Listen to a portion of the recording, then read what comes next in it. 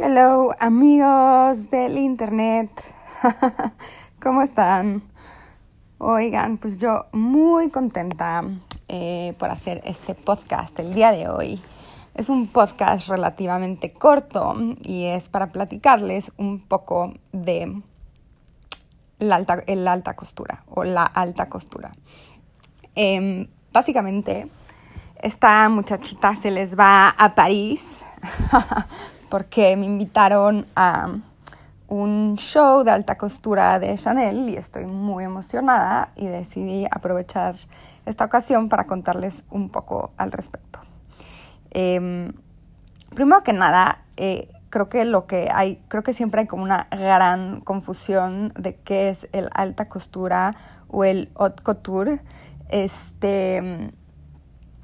Y esto es porque, si bien, técnicamente se referiría a algo hecho a mano, hay toda una ciencia detrás de la alta costura y les voy a contar por qué. En Francia, el término está protegido legalmente por la Cámara Sindical de la Alta Costura de París. Esto quiere decir que hay un sindicato especializado para decidir específicamente quiénes son las casas que cumplen con los criterios para poderse llamar a sí mismos casas de alta costura. O sea, si tú, María, diseñas en tu casa y todo lo haces a mano, no te puedes, técnicamente no te podrías decir haute couture. O sea, no porque sea una pieza hecha a mano de principio a fin, puede ser alta costura. Y suena muy mamón, pero pues así es la realidad. En el sentido así más estricto, la definición, como la Cámara Sindical lo pone, es la siguiente. Es moda que es construida a mano de principio a fin, hechas de materiales de alta calidad, caras y muchas veces inusuales, cosidas con extrema atención al detalle y terminados por los costureros más experimentados y capacitados, usualmente usando técnicas que requieren mucho tiempo y técnicas hechas a mano. Esta es como la especificación. Ahora, obviamente esta cámara sindical tiene ya varios años existiendo, pero fue hasta el año 45, 1945, cuando decidieron hacer ciertos criterios decidieron tener como ciertos criterios inamovibles para que alguien pueda pertenecer a esta categoría de la alta costura, ¿ok? Entonces, les voy a platicar de estos criterios. Primero que nada, para ser considerado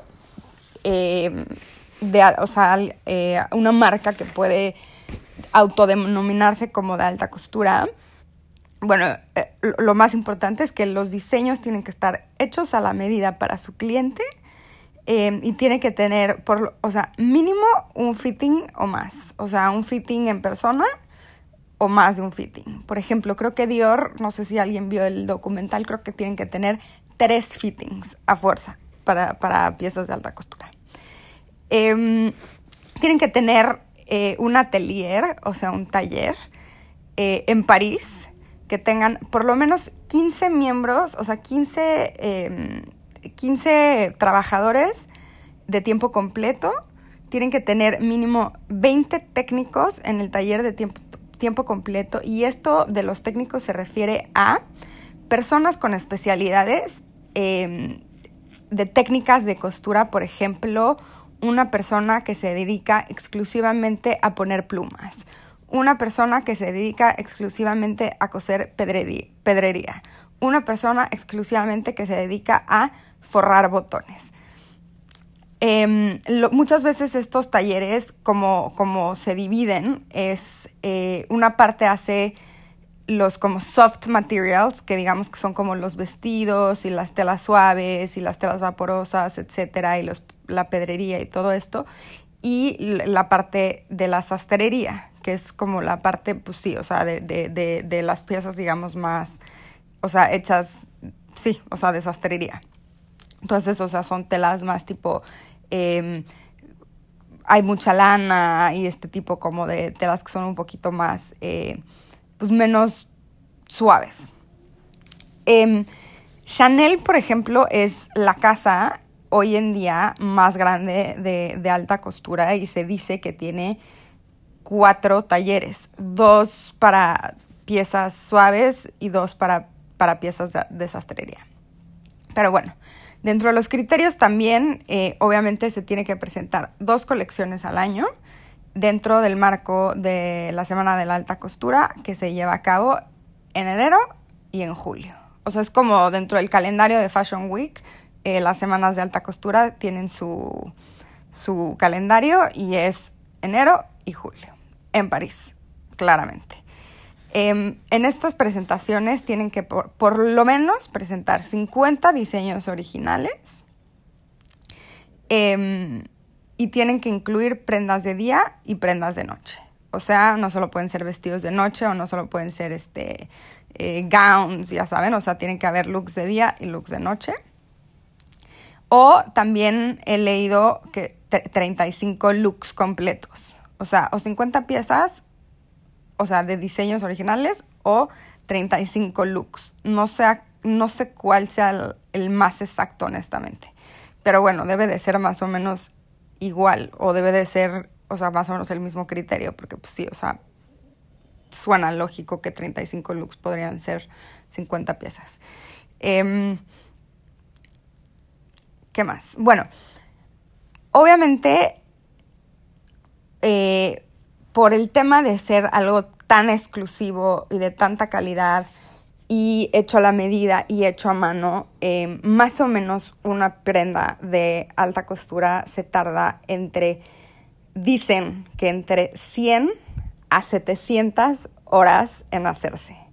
700 creo que sería así como algo verdaderamente estratosférico, pero creo que más o menos como el average son de 100 a 400 horas.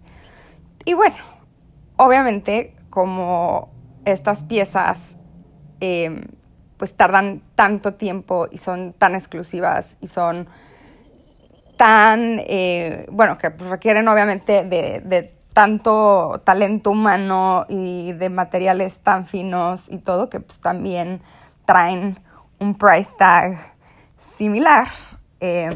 Entonces, una pieza de alta costura, o sea, lo más barato que van a encontrar, así casi que el calcetín, empieza en $10,000. Más o menos tipo, por ejemplo, un traje sastre estaría por lo menos como en unos $26,000. Pero aquí ya se puede escalar hasta los $100,000. $100,000, $120,000. Creo que nunca ha pasado más de esas cifras, pero no sabemos. Y bueno, obviamente, por lo mismo de ser tan estratosféricamente caro, hay muy pocas clientas realmente alrededor del mundo. ¿Qué es muy pocas? Se cree que 2,000 más o menos son las clientas que existen alrededor del mundo. Y de estas 2,000, solo 200 son las que compran regularmente alta costura. O sea, es decir, que todo el tiempo están como consumiendo alta costura. O sea, no, ni siquiera dentro de estas 2,000 clientas, muchas de ellas están, digamos, todo el tiempo consumiendo. Y estas son las personas que realmente asisten a los desfiles de alta costura. No, a diferencia de todos los otros desfiles, digamos, en los otros marcos de la moda, va menos prensa y van más clientes. O sea, es un show un poco más targeteado para clientes y usuarios y compradores de la marca. No tanto prensa, bloggers, etc.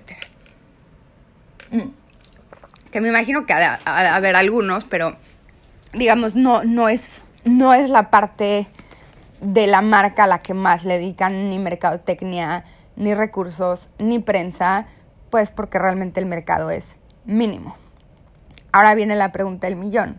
Si es tan caro, hay tan pocos clientes, es o sea, porque aparte, pues obviamente mantener un taller de tantas personas que esté funcionando, que sean de tiempo completo, que estén todo el tiempo haciendo las temporadas, haciendo las colecciones, etcétera, pues como que cuál podría ser el beneficio para las marcas hoy en día, ¿no? De tener su línea de alta costura. Y realmente hoy en día es un tema ya de prestigio.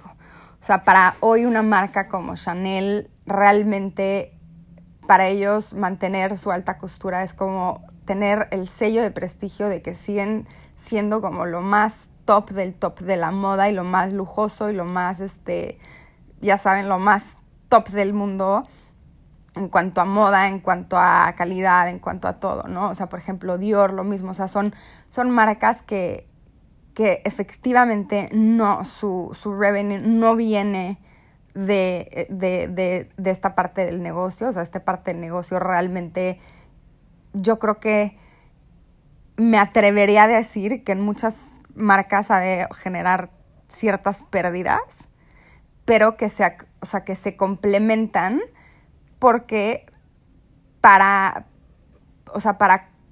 la estructura de la marca, digamos, como para el prestigio de la marca es tan importante que se compensa en otros lados, ¿me explico? O sea, Chanel, el hecho de que tenga su alta costura significa que este prestigio permea en toda la marca, en su línea de prêt-à-porter, en su línea de perfumería, en su línea de maquillaje, en su línea de bolsas, en su línea de zapatos, en su línea, ¿me explico? O sea, y ahí es donde realmente entran las ganancias más importantes de todas estas casas de lujo del mundo, ¿no? O sea, realmente si hoy nosotros vemos dónde están las principales ganancias de una marca como Dior o una marca como Chanel, podríamos asumir que vienen de la perfumería, me explico, de la parte de belleza, de las partes que son más masivas, que traen un price tag caro, pero que es, digamos, toda esta visión global de la marca, que es lo que te venden al final en un producto como un perfume, o en un producto como un lipstick, o en un producto como una bolsa,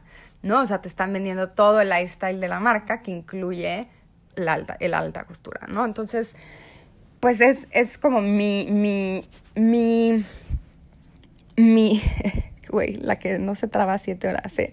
O sea, es mi perspectiva, obviamente, porque hoy las casas siguen teniendo alta costura, porque, por ejemplo, Givenchy, creo que en 2013 fue una de las marcas que de plano, no sé, honestamente, si los bajaron o se bajaron, pero dejaron de estar en la lista de las marcas que presentan alta costura, porque seguramente para ellos ya no era rentable tener estas colecciones presentándolas todos los años, y para ellos igual y no había ganancia en tener esa colección y era una pérdida. Muchas veces a mí me gusta pensar, por ejemplo, no sé, como en las carreras, la Fórmula 1, ¿no? O sea, tipo Ferrari, que tiene su Fórmula 1, sus coches de Fórmula 1, o Mercedes, que tiene sus coches de Fórmula 1. O sea, realmente, o sea, para ellos significan pérdidas muchas veces porque invierten millones y millones y millones de dólares en la tecnología del coche, en tener el coche, en el equipo, en el piloto, en los sueldos, en pero al final el hecho de que tu marca de coches esté en la Fórmula 1 es un tema de prestigio para que permea hacia toda la marca y eventualmente al producto que sí está disponible para cualquier consumidor, ¿no? Así más o menos lo visualizo. ¿Qué más? Bueno, sí, ya les platiqué de que hay muy pocas consumidoras en el mercado, y también, obviamente, las marcas aprovechan pues de este exposure, digamos, de tener su línea de alta costura, y también es súper común ver a las celebrities, ¿no? de Hollywood y así, traer diseños de alta costura para los red carpets, ¿no? Es muy común ver a Charlize, o ver a, bueno, cualquiera de estas mujeres que la verdad no soy yo muy Hollywood, pero ver a estas famosas llevar diseños de alta costura porque pues obviamente es otra manera, ¿no? de promocionar la marca, y obviamente para ellas son vestidos prestados, ¿no? O sea, al final no son, o sea, ellas no son consumidoras de la marca, ellas no compran la marca, pero pues a las suertudas les toca usar préstamos de alta costura, nada más y nada menos. Ahora, seguramente también tienen que ir a los fittings y todo, pero bueno, esto sirve como un tema de publicidad. Entonces, esto es lo que es alta costura, para que tengamos como más claridad sobre la diferencia entre alta costura y prêt-à-porter. Prêt-à-porter, a diferencia de la alta costura, significa hecho para usarse, o sea, ready made. Y esto quiere decir que, o sea, ya viene tallaje, ya viene, o sea, la colección ya está hecha, tiene un tallaje, tiene una medida, se compra y ya está hecha la colección, y en 6 meses la ves en una tienda, vas y te la compras. Entonces, esa es la diferencia. Entonces, no hay que confundir ready to wear o prêt-à-porter con alta costura, y no hay que confundir tampoco, y esto para muchas personas a lo mejor es muy obvio y para otras personas no tanto, pero cuando se refieren a algo de diseñador, o sea, algo de lujo, muchas personas dicen algo de marca, ¿no? Esto como que traía muchas cosas de marca. Y la realidad es que todas las cosas son de marca, o sea, todas las marcas son marcas, ¿me explico? O sea, H&M es marca, Zara es marca, o sea, cualquier cosa que esté registrada tiene marca. Entonces, cuando se refieren a cosas que son, digamos, de lujo o de diseñadores famosos o de diseñadores de prestigio o de lujo, pueden decir es una prenda de lujo o es una prenda de prêt-à-porter de tal diseñador, etcétera, para hacer como la diferencia. Y no, porque pues realmente si dices traía mucha ropa de marca, pues digo, al menos de que traigas ropa hecha por ti en tu cochera, pues va a ser de marca, ¿no? Aunque sea la marca más elemental o la marca más masiva o la marca, lo que sea, prácticamente hoy todo lo que usamos en el mercado tiene marca. O sea, es muy raro que incluso cosas robadas, incluso cosas así, traen marca. Entonces, no hay que confundir estos términos, que yo sé que para muchas personas son como muy obvios, pero para otras no tanto. Entonces, para que tengan eso en mente cuando hablemos de moda. Y bueno, si tienen preguntas, dudas, comentarios, ya saben que me pueden escribir siempre. Si me van a preguntar algo que pueden googlear en un segundo, please googleenlo. No es por mamona, pero o sea, de repente si me preguntan cosas que digo, brother, me tardo más yo en escribir lo que te voy a poner, o sea, lo que es, a que tú busques un segundo en tu Google o en Siri qué es lo que me refiero, ¿me explico? Pero obviamente hay preguntas que, pues, o cosas que no tienen por qué saber y que a lo mejor no son tan googleables y que por supuesto que obvio me pueden preguntar. Así que les mando muchos besos y muchos abrazos. Este fue un mini podcast alta costura. Los quiero, besos mío, bye.